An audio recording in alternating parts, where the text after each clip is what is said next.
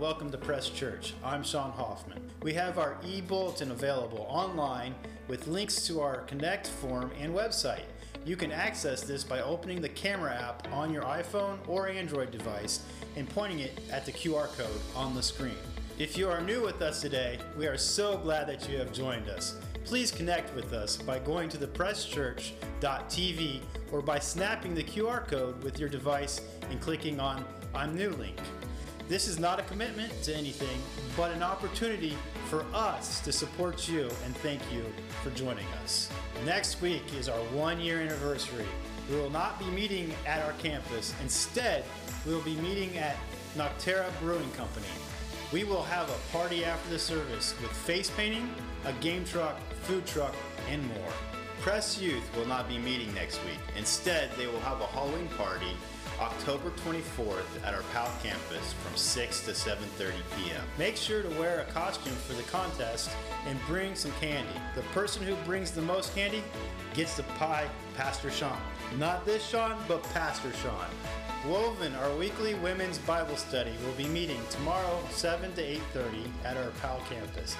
If you are interested in joining, please email Krista Hoffman at cfhoffman@yahoo.com. A new midweek release every Wednesday at noon on our YouTube channel. Join as our pastors dig deep into spiritual questions with each other. If you would like to join Press Church in making a difference in this community, there are 4 ways you can support us financially.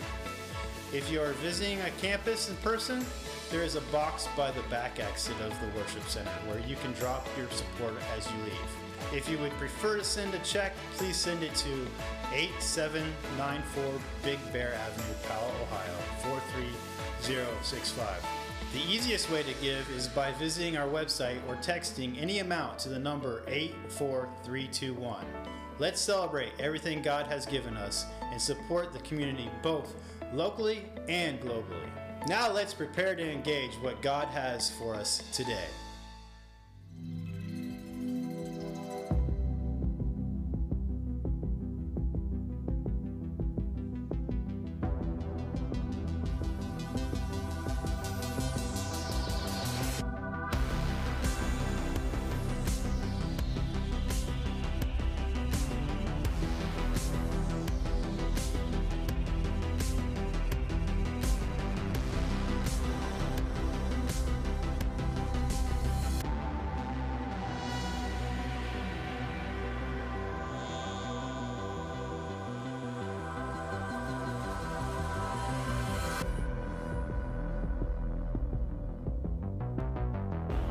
Good morning. How's everybody doing today?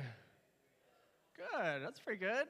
I'm so glad to be here today. For those of you who are joining online, welcome. And if you are new with us, thank you so much for being here. We are glad that you're here today. When I tell people what I do for a living, it's always a fun conversation. You can imagine, hey, what do you do? Well, I'm a pastor. And I just love the reactions. It's very telling. You get people, they're like, they don't want to be rude, saying, they're like, oh, that's cool. You know what I mean? It's like really awkward. You're like, yeah, okay. What? And, they start talking, and all of a sudden, I don't know what it is. It's like if you say you're a pastor, they just start talking. You know what I mean? They just like, they can't help themselves, and they're all of a sudden like, yeah, when I was a kid, I used to go to church, and they just start telling me their whole like spiritual like history.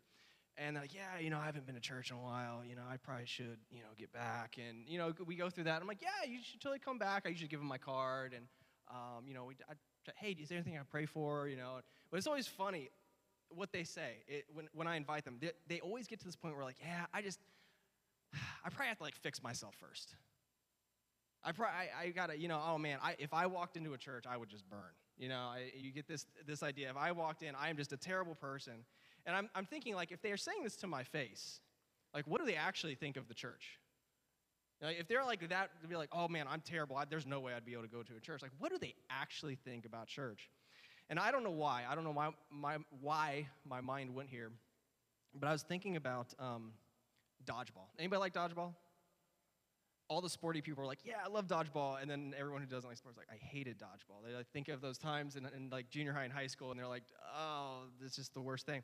And I couldn't help but think, like, dodgeball is a lot like church. Bear with me. We like to throw things at people. It's like captains picking dodgeball teams, right? You get these captains, and what do? They pick the biggest, the fastest, the strongest, and then all like the weak, like, you got those people who are like, I don't like sports in the corner, like, please don't pick me, please don't hit me. But that's what we do. Like, the church has gotten to the point where it's like viewed like that. It's like we're the little social club that picks the people that we like or want. And those who don't, look right, or those who don't meet the standard, well, they won't make the team, right? It's like the varsity soccer team. You're trying out, and you get the best teams. And there is some, I think, truth in the fact that we like to throw things at people. But anyways, I can't help but think like how wrong that is. If we just take a step back and be like, that's just wrong. And the unfortunate part is like that's kind of how the church is viewed.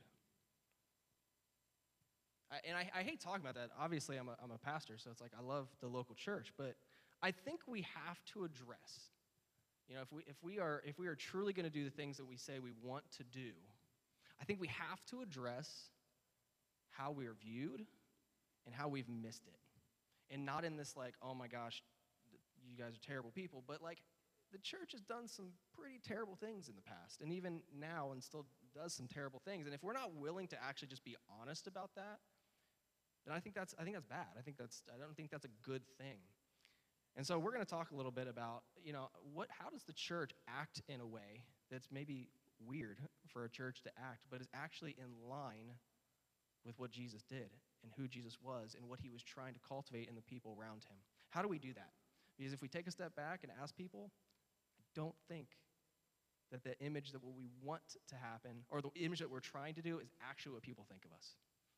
And there's a lot of people, maybe even here, like maybe you're reluctantly in church and you're like, I don't buy all this. Like, I'm here because my spouse made me come.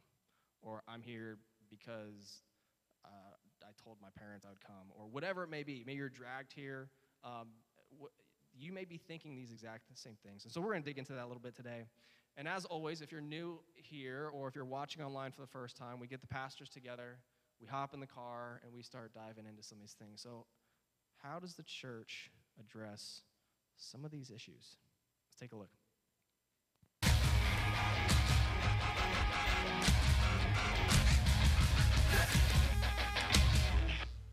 What's wrong with the church? What happened? Yeah. If you look at the early church, they were being a reflection of Christ, right. And it cost them a lot. But Sean, I thought it was really interesting how you brought out the Tom Holland piece. Yeah. Here's an atheist saying that the biggest impact in the world happened through the church because things like female empowerment, that didn't exist before Christianity, but now people think and that now the church is against women.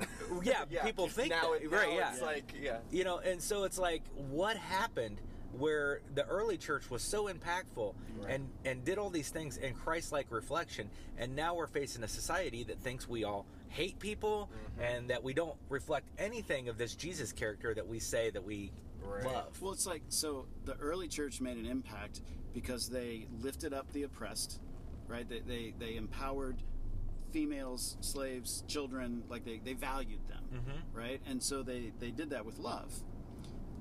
That was different. That was weird. And so the difference is, it feels like the church today has flipped that, and we're so worried about who's in and who's not, and we want to point that out. We're more about protecting our and we want to structure. protect instead of lift up those around us. Right. Where was it? What scripture was it where Jesus got a bunch of people and like picketed against the government? I think it's Second Opinions, chapter 5. Yeah, we covered that one a few weeks ago. Okay. All right. Cool. There was the other one, though. No. We're missing it. There was the other one where Jesus said, make sure that you arm up and have a lot of weaponry. Oh, right. So that you make sure that the government doesn't take you down. I remember that one. You're stepping on some toes, CR. Look out. Hey, I like guns. I got me some guns. Yeah, right. I'm all for firearms. Yeah. He did say, do we have any swords? Mm-hmm. And Peter said, well, we have this one. He goes, that's enough. But then he says, don't use it. Right. Yeah. Right. Exactly. I think we're asking the hard questions. We're railing against what has been, and we're going, hey, there's a problem. Something needs to change. And I think, we hold highly the, orthodox values of the church, right? And we're not letting go of that. No. Right. But we're going, there's a real problem, and the church is not showing love. And we've got to change that. We've got to get in the community. Yeah. We've got to be a part of things. And we've got to actually be like Jesus, Yeah. Right. reflect Jesus. We're never going to be Jesus because only Jesus was Jesus, right? Right. But we can certainly go a lot further in embracing, him. yeah, embracing the community Yes. and showing, reflecting Him. Yeah. I'm sure that even some of the things we're talking about, some people are like, oh, wait a minute here. Are you guys going this way? Right. Are you guys yeah. going left? Are you guys going right? Are you guys doing this or that? Right. I can't associate with you if you're going to do that. It's Yeah. like, man, we better transcend that stuff. Right. We got to rise above that stuff Right. because it is not about this polarization, this Right. dichotomy between two earthly ways of operating. Oh yeah. Sometimes we say that like we are against something, or because we say we're against it because we love God and God wouldn't be for it, Right. and therefore we can't be for it or even Right. condone it in any way, shape, or form. Right. So the way to love God is to condemn those people, Right. which is Right. terrible logic, because when you go to Scripture, what did Jesus say? John 3:16. You were talking about this yesterday, CR. That John 3:16, God so loved the world that He Right. gave His own. But then And then verse 17, He didn't come to condemn the world, and yet what is the church doing? We're condemning everything, Right. and that's not being Jesus. Yes. Preach it, Jason. Sorry, I got a little excited. Hey, you want to do it this week? Go for it. I like this. Jason's fired up. You can do Let's go. So we need to get excited. We Yeah. need to get excited about being different. Yes. We need to get excited about being more like Jesus, and that's going to bring some challenges. Yes. It is. And but at the end of the day, that's something worth getting excited about. Yeah. Yeah. What does it look like to be weird as a church? Yeah. I'm going to call Jason up. Jason, you want to finish for me? So last week, I laid some foundations for this series. I had three little points, and I want to revisit them real quick. The first one was Jesus is weird. If you didn't get to watch last week, go watch last week. You may that's what? Jesus is weird? Are you allowed to say that? Jesus is weird. All right. That's our first foundation. The second foundation is we are the church, and then the third foundation is we should be weird. Okay. So Jesus is weird. If you look, born of a virgin, said he was God, did all these crazy things, hung out with people he wasn't supposed to. He was different. He was different. We are the church. The church is not a building. You are the church. We are the church. Which I gave scripture. We are the body of Christ. And so if we are the body of Christ, if we are representatives of Jesus, then we should be weird.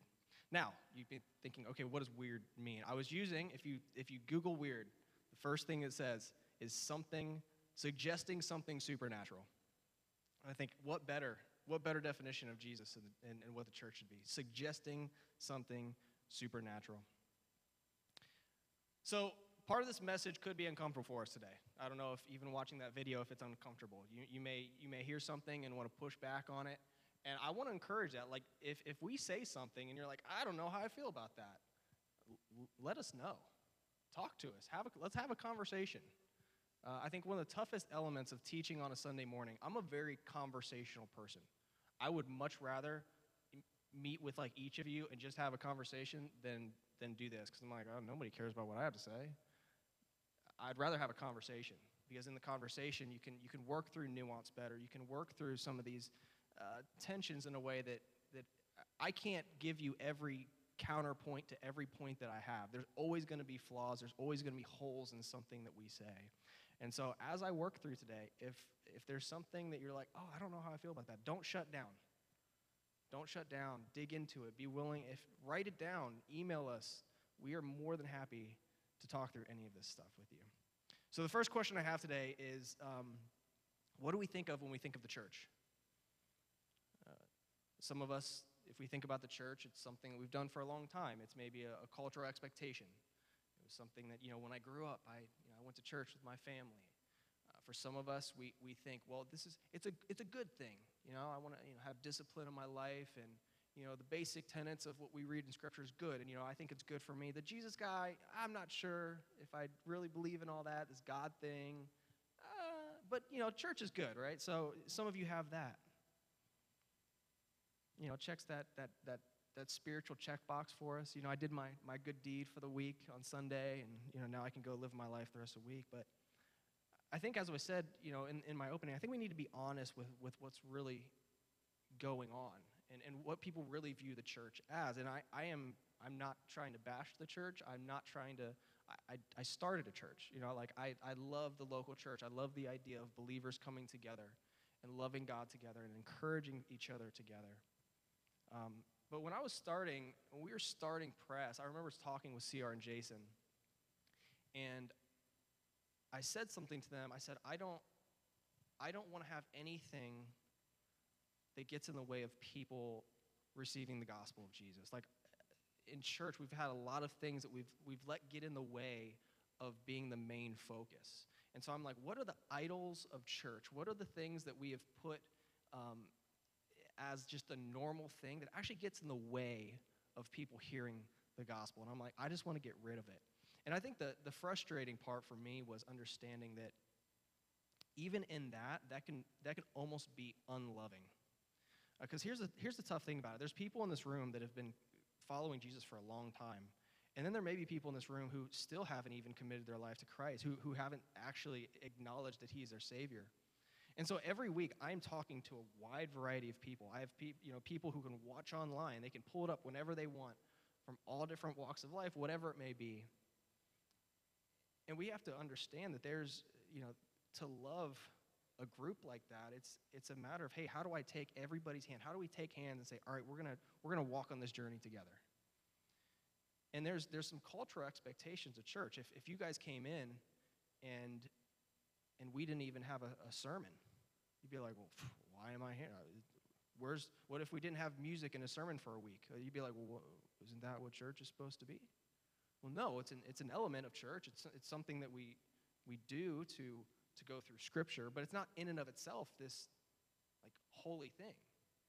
We could not have musical worship, and it wouldn't be going against the Scriptures.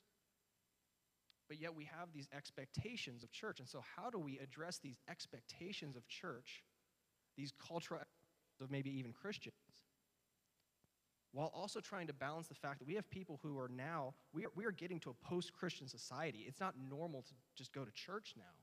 And so how do we take people who know nothing about the Bible, who know nothing about Scripture, and then here we are talking about all these big words that have all these big meanings, and they're like, I don't even know what you're talking about. And so these are the things that we have to wrestle with. Like, how do we, as a church, speak to all these people? And then now, even in our society, how do we get over this hurdle of a lot of people seeing the church as not a good thing? How do we go over this hurdle of people thinking the church is about all this extra stuff and not about the gospel of what Jesus did and loving God, loving others? And I think that the church just gets in the way of that sometimes. And the other hard thing about this is I think the pandemic gave people the excuse that they finally needed to quit church. They've gone through church, they're going through the routine, all right, I'm gonna go on Sundays, and now all of a sudden, they get out of that routine, they live a year of life without going to church, and they're like, my life doesn't really look that much different, and I'm not going to church anymore. Why go to church? I've been sold this thing that like I go to church and I'm a good person and my life gets so much better, and yet I haven't been in church, and I kind of like it. I like sleeping in on Sundays. I like not having to get ready. I like not having to get the kids together. And they have an excuse. It's no longer necessary. And I think we have to be honest about that. Like, even us as leaders, like, we talk about this stuff all the time. Like, there's people who don't have the incentive anymore. They don't have that guilt being held over their head, like, oh, you better go to church or else you're not a good person. Like, that's gone. Anybody seen the movie A Knight's Tale? It's an old movie. I had a couple people. You're excited. I had some friends who loved that movie, Knight's Tale. It's an old, is it Heath Ledger movie? There's a quote in this. The bad guy in the movie, he looks at Heath Ledger's character, and he says this. He says, "You have been weighed, you have been measured, and you've been found wanting." And I can't help but think about that even for the church. We've been weighed, we've been measured, we've been found wanting. And I'm not talking about the gospel of Jesus to be found wanting. I'm saying like this institutional church has been found wanting. There's something more that has to happen. And we have to realize there's a lot of people out there who looks at the church and they're like, nope. And it's not for good reasons. Like there's people who are like, well, it's because we're sticking up for Jesus. No, there may be some of that going on, but the majority of it is not that. So we ask, what do we think of when we think of church? I'll ask you another question. What do you think of when somebody says to describe a Christian? So if you were going to describe a Christian, how would you describe a Christian? What are the words that come to mind? So I found a study. This is by the Barna Group, and they do a lot of studies within church and church culture. And the study was this: which word would you use to describe an evangelical Christian? That was the premise for this study. And they had different words, and they went to Christians, non-Christians, evangelical Christians, professing Christians, whatever it may be. And they asked, what words describe a Christian? And so I'm going to work through this a little bit. So the first word was caring, the word caring. If you were a Christian or like an evangelical Christian, more than 60% of them considered themselves caring. They would say, we're caring, or Christians are caring. When you ask a non-Christian, what's the percentage of non-Christians that considered a Christian caring? Less than 10%. Less than 10% of non-Christians view Christians as caring, but more than 60% of Christians viewed Christians as caring. The next one, hopeful. Do Christians view themselves as hopeful? Again, just under 60% of Christians said, we're hopeful. That would describe us. That word describes us. A little less than 60%. Non-Christians, about 6 to 8% of non-Christians would view Christians as hopeful. Okay. Next, generous. A little more than 50% of Christians would view Christians as generous. Non-Christians, between 6 and 8% would view Christians as generous. We're seeing a theme here. We view ourselves a certain way, yet the people that we're supposed to be caring for and loving don't see us that way. I like these. Uptight. Only 2% of Christians viewed themselves as uptight. And now, surprisingly, the non-Christians, I thought it would be higher, but it's definitely a change. But over 20% of non-Christians would view Christians as uptight. Again, we see this drastic change, right? The Christians, I'm not uptight. Now again, you say, well, that's because you guys do really bad things and I don't do bad things, and so you can call me uptight because, okay, I don't know all the reasons why they voted the way they did. What about this one? Homophobic. Only 1% of Christians viewed themselves as homophobic. Over 30% of non-Christians viewed Christians as homophobic. There's already a lot of divisiveness in this world. We've talked about that a lot. And the message of Christ isn't supposed to be this like thing that we bash over people's heads and make this like really, really hard thing. And I know some of us may feel a tension. There may be a tension in here, like, well, they feel like we're uptight because we're holding on to truth, or they feel like this because we're holding on to good things. And there's a tension there. I'm not going to lie. There's some tensions there. It's like, we want boundaries, right? But when we see Jesus' interaction with people, he didn't really focus on the rules. I mean, if anything, and we'll read, I've got some scripture later that we'll get into, he pushed the people's understandings of these rules. And so it was the religious that were uncomfortable. And so what do we do with that? Like, I'm here. I'm just as uncomfortable as you are. Or maybe you're not uncomfortable. Maybe you're like, hey, finally we're talking about this. We need to talk about this. But there may be some of you who are like, this is hard. I don't know what to do with this because I want to do the right thing. I want to do the right thing. But the difficulty of our faith is not in the rules. The difficulty of our faith is the fact that we have to rely on somebody other than ourselves. That's the gospel. 1 Corinthians 1, for the message of the cross is foolishness to those who are perishing, but to us who are being saved is the power of God. The message of the cross is foolishness because it's relying on, why would you rely on God? But for those of us who are being rescued, for those of us who understand our need, it is everything. And yet we have nothing to boast about because it was nothing that we could have done. It's nothing that we do. I love in the video, Sierra mentioned this, and I'm kind of making it in my own words, but the first slide is this. He said something like this. He said, we must find a way to transcend the polarization of our society. Again, he didn't say it exactly like that, but it alluded to this. Like, there is a polarization going on in our society. And he's talking about we have to transcend that. We like to hold on to the things that make us comfortable. We like to hold on to our, political views. We like to hold on to these things, and at the end of the day, like, that's not what it's about. And you can say, well, this structure goes against the Word of God. Yeah, a lot of man-made structures goes against the Word of God. But I ask us, how do we transcend that? How do we get above this division? Because again, when you ask people about Christians in the church, we're just as much a part of that division. And so what do we do about that? So one of the first verses I want to read today is in Matthew chapter 20. And this was a verse that just came to mind for me, and so I'd like to read it together. Verses 25 through 20, it says, Jesus called them together and said, you know that the rulers of the Gentiles lord it over them, and their high officials exercise authority over them. He said, not so with you. Instead, whoever wants to become great among you must be your servant, and whoever wants to be first must be your slave. Just as the Son of Man did not come to be served, but to serve and to give his life as a ransom for many. How many of us would say that our first tendency in life is to serve other people?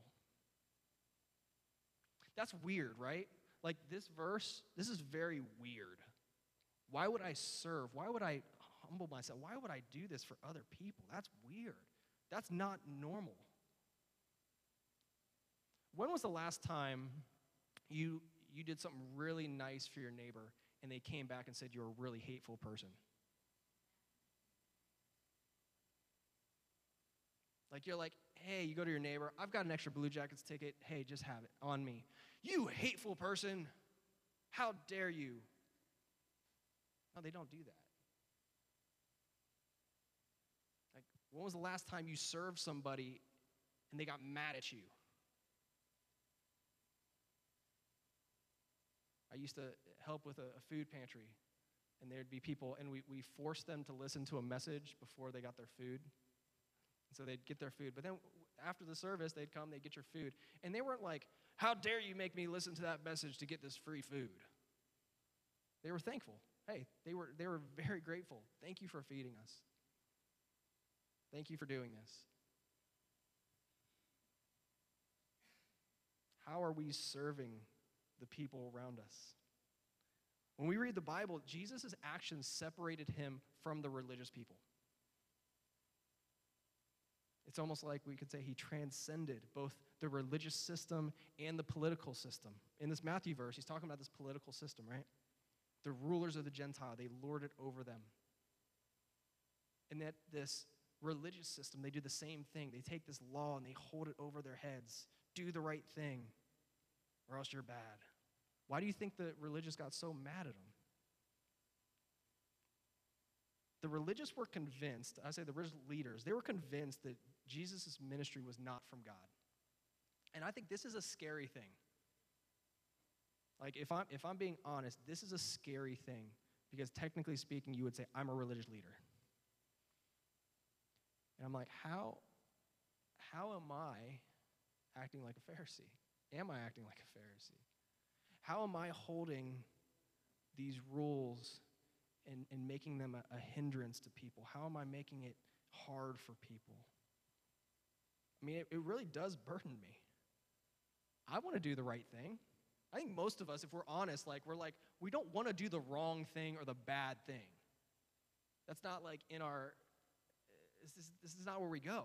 We want to do the right thing. I mean, some of you guys are more rule followers than others. I've joked, like my wife, very much a rule follower. You tell her to do something, she'll do it. Me, I'm like, okay, how can I make this work for me? And, it's like, oh, that doesn't make sense, so we're going to do it this way. But at the end of the day, I still want to do right. I want to follow Jesus. I want to honor God with my life. I want him to look and see the life that I'm living and say, well done, good and faithful servant. I want to do right. But on the other hand, these religious leaders were so worried about this right and following this law that they missed the bigger point of what was going on. And this is the uncomfortable thing. We like boundaries. We all like boundaries. I want to know what I'm allowed to do and what I'm not allowed to do. How much can I drink before it's wrong? Right? Can I have that other drink? Is tipsy okay? Because it's not drunk. If weed is legalized, is it really bad? I mean, I'm not the only one thinking of these questions. Again, it's like we act like we don't think about these things. Everyone's taught, like, this is society. But that's what we do. We think about, what's the boundary? How far can I go before I'm wrong or I'm bad? And we want these boundaries. And Jesus is like, you're missing the bigger point. I want to read a passage in Matthew that shows some of the heart of this. It's Matthew 12, 1 through 7. It says, at that time, Jesus went through the grain fields on the Sabbath. His disciples were hungry and began to pick some heads of grain and eat them. Now, if you know, Sabbath, you weren't supposed to do it. You could not be doing this on Sabbath. You were supposed to be resting on Sabbath. When the Pharisees saw this, they said to him, look, your disciples are doing what is unlawful on the Sabbath. You're doing it wrong. He answered, haven't you read what David did when he and his companions were hungry?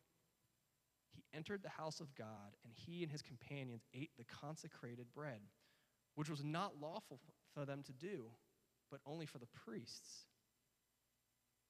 Or haven't you read in the law that the priests on Sabbath duty in the temple desecrate the Sabbath and yet are innocent? I tell you that something greater than the temple is here. If you had known what these words mean, I desire mercy, not sacrifice, you would not have condemned the innocent. Okay, so Jesus is saying he doesn't care about the law. How do we know what's right and wrong? If he's saying that that's okay, well, how do I know? How do I know what the boundary is? Am I allowed to eat the consecrated bread? Am I allowed to do something on the Sabbath? I love it. The verse that he references, I desire mercy, not sacrifice. So this is a reference from Old Testament scripture. In Hosea 6, verses 6, he says, for I desire sacrifice, let me say that again.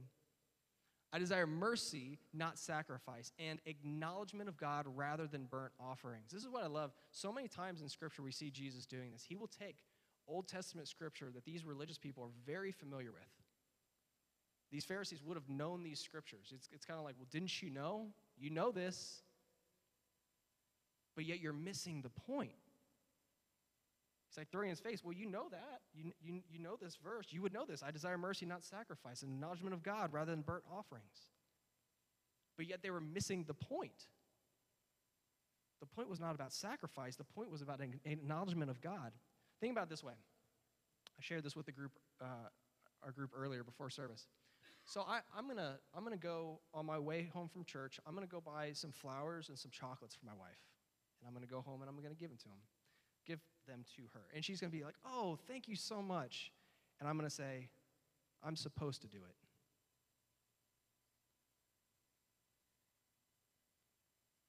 Every wife or spouse in the room is like, I ain't eating those chocolates. You can throw those flowers away. I did the right thing. I'm loving my wife. I'm doing what I'm supposed to do. Right? But yet that's how we treat God. I'm doing the right thing. I didn't do that. I'm supposed to do that. I'm not supposed to do that. I'm doing what I'm supposed to do, right? I'm good. We're good. But yet anybody you love, if you love them because that's the law, the unspoken laws of relationships. I can see it now, like a book, 10 Laws of Loving Your Wife or Spouse, right? Well, I'm going through the 10. I'm doing what I'm supposed to do. Why don't you feel loved? Yeah, that's how we go with our faith. And loving Jesus is like, well, okay, well, thou shalt not do that. Okay, I'm not going to do that. And Jesus is like, focus on me. Where is your heart? I have a point today, and it's this. It's people are longing for something real. And you may be like, okay, what's the connection here? People are longing for something real. Too many times in the church, we have just made it about following these laws instead of pointing people to a relationship with Jesus Christ. Instead of coming to a point where you recognize the fact that I can't do it on my own. I can't. And the church has said, do what we say, not what we do, right? So much as, you've got to do this, do the right thing. And now we don't do the right thing all the time, but do the right thing. And people are calling it out. It's not real. I read an article this week, heartbreaking. Some of you may have seen it. An article about the Catholic Church in France. It's like 300,000 cases of sexual abuse since like the 50s or something like that. That's awful. This is what people are seeing of the church. 300,000. And yet we're going to sit there and say, well, your lifestyle's not good, and yeah, you did some wrong things. And I'm not saying every church is doing that, but I'm saying the general population, the general public, this is the representation of Christ that they are seeing. This is the hurdle that we have as a church in America, 2021. They're wanting something real, and they're seeing a lot of hypocrisy. They're seeing a lot of I want to say something I shouldn't. They're seeing a lot of crap. There's just a lot of crap. And how are we doing, what are we doing about this?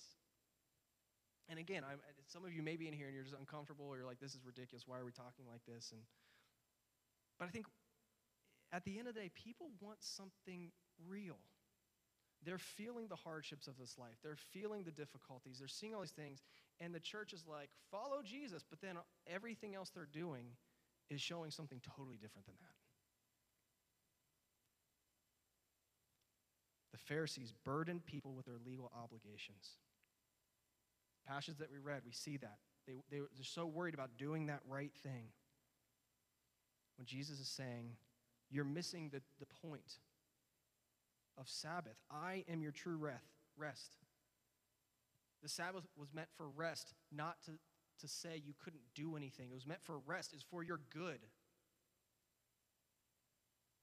If we look at Christianity in just like a broad view, it starts with, I'll say like a Jewish messianic movement, I'll call it. All right, we have these Jewish people. They have a covenant with Christ, with Jesus, with God. Abraham had a covenant with God, and through the Jewish people, they would find a Messiah, right? There's a Messiah that's going to come from these people. And so it started with this. And in the Old Testament, we see that the Jewish people, they were set apart by practices commanded to them. If you look in the first 5 books of the Bible, it's called the Torah, by the way, first 5 books, little Bible knowledge for you. It's called the Torah, and you see a lot of rules. And these were these commandments to these people to set them apart.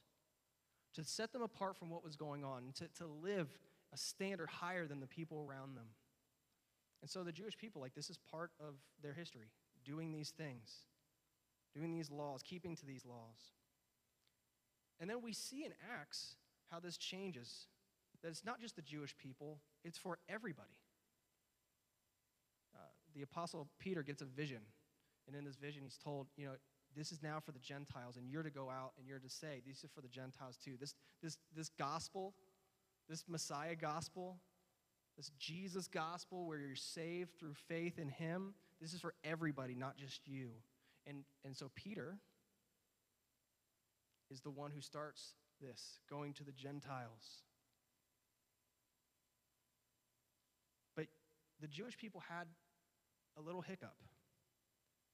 They thought that all the non-Jewish people, and for them to be truly part of God's family, had to obey all the laws of the Torah. You have to obey all of these laws, you non-Jewish people. And so one of the big ones was circumcision. How awkward would that be today, right? Instead of getting like a COVID, instead of showing a vaccine card, it's like, do you have a circumcision card, please? I love doing stuff to make people uncomfortable. But how crazy would that be, right? Oh, well, you're not circumcised, so obviously you can't be a Christian. You can't be here. You can't do this right. You've got to follow all these laws that we were told to set us apart, and now, Christ has fulfilled those. But yet all the Jewish people, that was their culture. They wanted to keep pushing their ways on these people. And you see in Galatians 2, this is really interesting, Peter actually gets called out by Paul. In the verse it says, Paul says, I opposed him to his face. Paul calls out Peter because of something very similar to this. Peter had been spending time with the Gentiles, Christian Gentiles, eating with them, living life together. But when some of the Jewish people arrived, he stopped doing that. He began to draw back and separate himself from the Gentiles because he was afraid of those. It literally in the scripture says he was afraid of those who belonged to the circumcision group. He was afraid of these people, these Jewish people coming in with some of their rules and traditions. And he was like, oh, I can't eat like this anymore. I can't eat with these Gentiles, even though they're Christians. And what's the problem is in Scripture it says the Jews joined him in his hypocrisy, so that by their hypocrisy even Barnabas was led astray. Peter was leading other Christians astray because he was treating the non-Jewish Christians differently, saying you have to keep to our rules. You have to keep to our standards. But here's the thing. People are not justified by works of the law. This justified, that may be a big word for some of us. What does justified mean? Justified means declared righteous. We are not declared righteous by what we do, by the works of the law. We are only declared righteous by faith in Jesus. So here's the deal. How are we going to be a weird church? We're doing this weird church thing. What does all of this mean? I think it starts with loving people around us. It sounds so cliche, right? How do we love people around us? Not those who agree with every decision we make, not those who think exactly the same. Loving somebody doesn't require you to think exactly the same as them. You can hold personal standards. If you have a conviction, submit that to God. I'm not saying that's a bad thing. I'm not saying living a life unto God is bad. I'm not saying that's bad at all. That's what Scripture's there for. It's there to be a reference for us to say, how do we actually love Jesus? If we believe in this, how do we love Jesus? And yes, there are some things in here that you're going to act differently. I'm not dismissing that one bit. It does talk about sacrifice in the Bible. It does talk about all these things. That's fine, but how? Are you doing it out of obligation? Are you doing it because I'm going to feel guilty and the religious leaders are going to make me feel bad if I do this? Or are you doing it because you love God? Jesus went to those in need. He went to the outcasts. He went to the lowly. He went to the people who nobody wanted to be with. Is that a definition of Christians? Is that a definition of our church? We have to get out of the building. We have to get into our community. We have to get into the lives of people around us. And the first thing we say to them shouldn't be, oh, well, you drink too much. You need to stop that. Or you do this. You need to stop that. The first thing should be, hey, there's this Jesus guy, and he sacrificed his life because he loves you.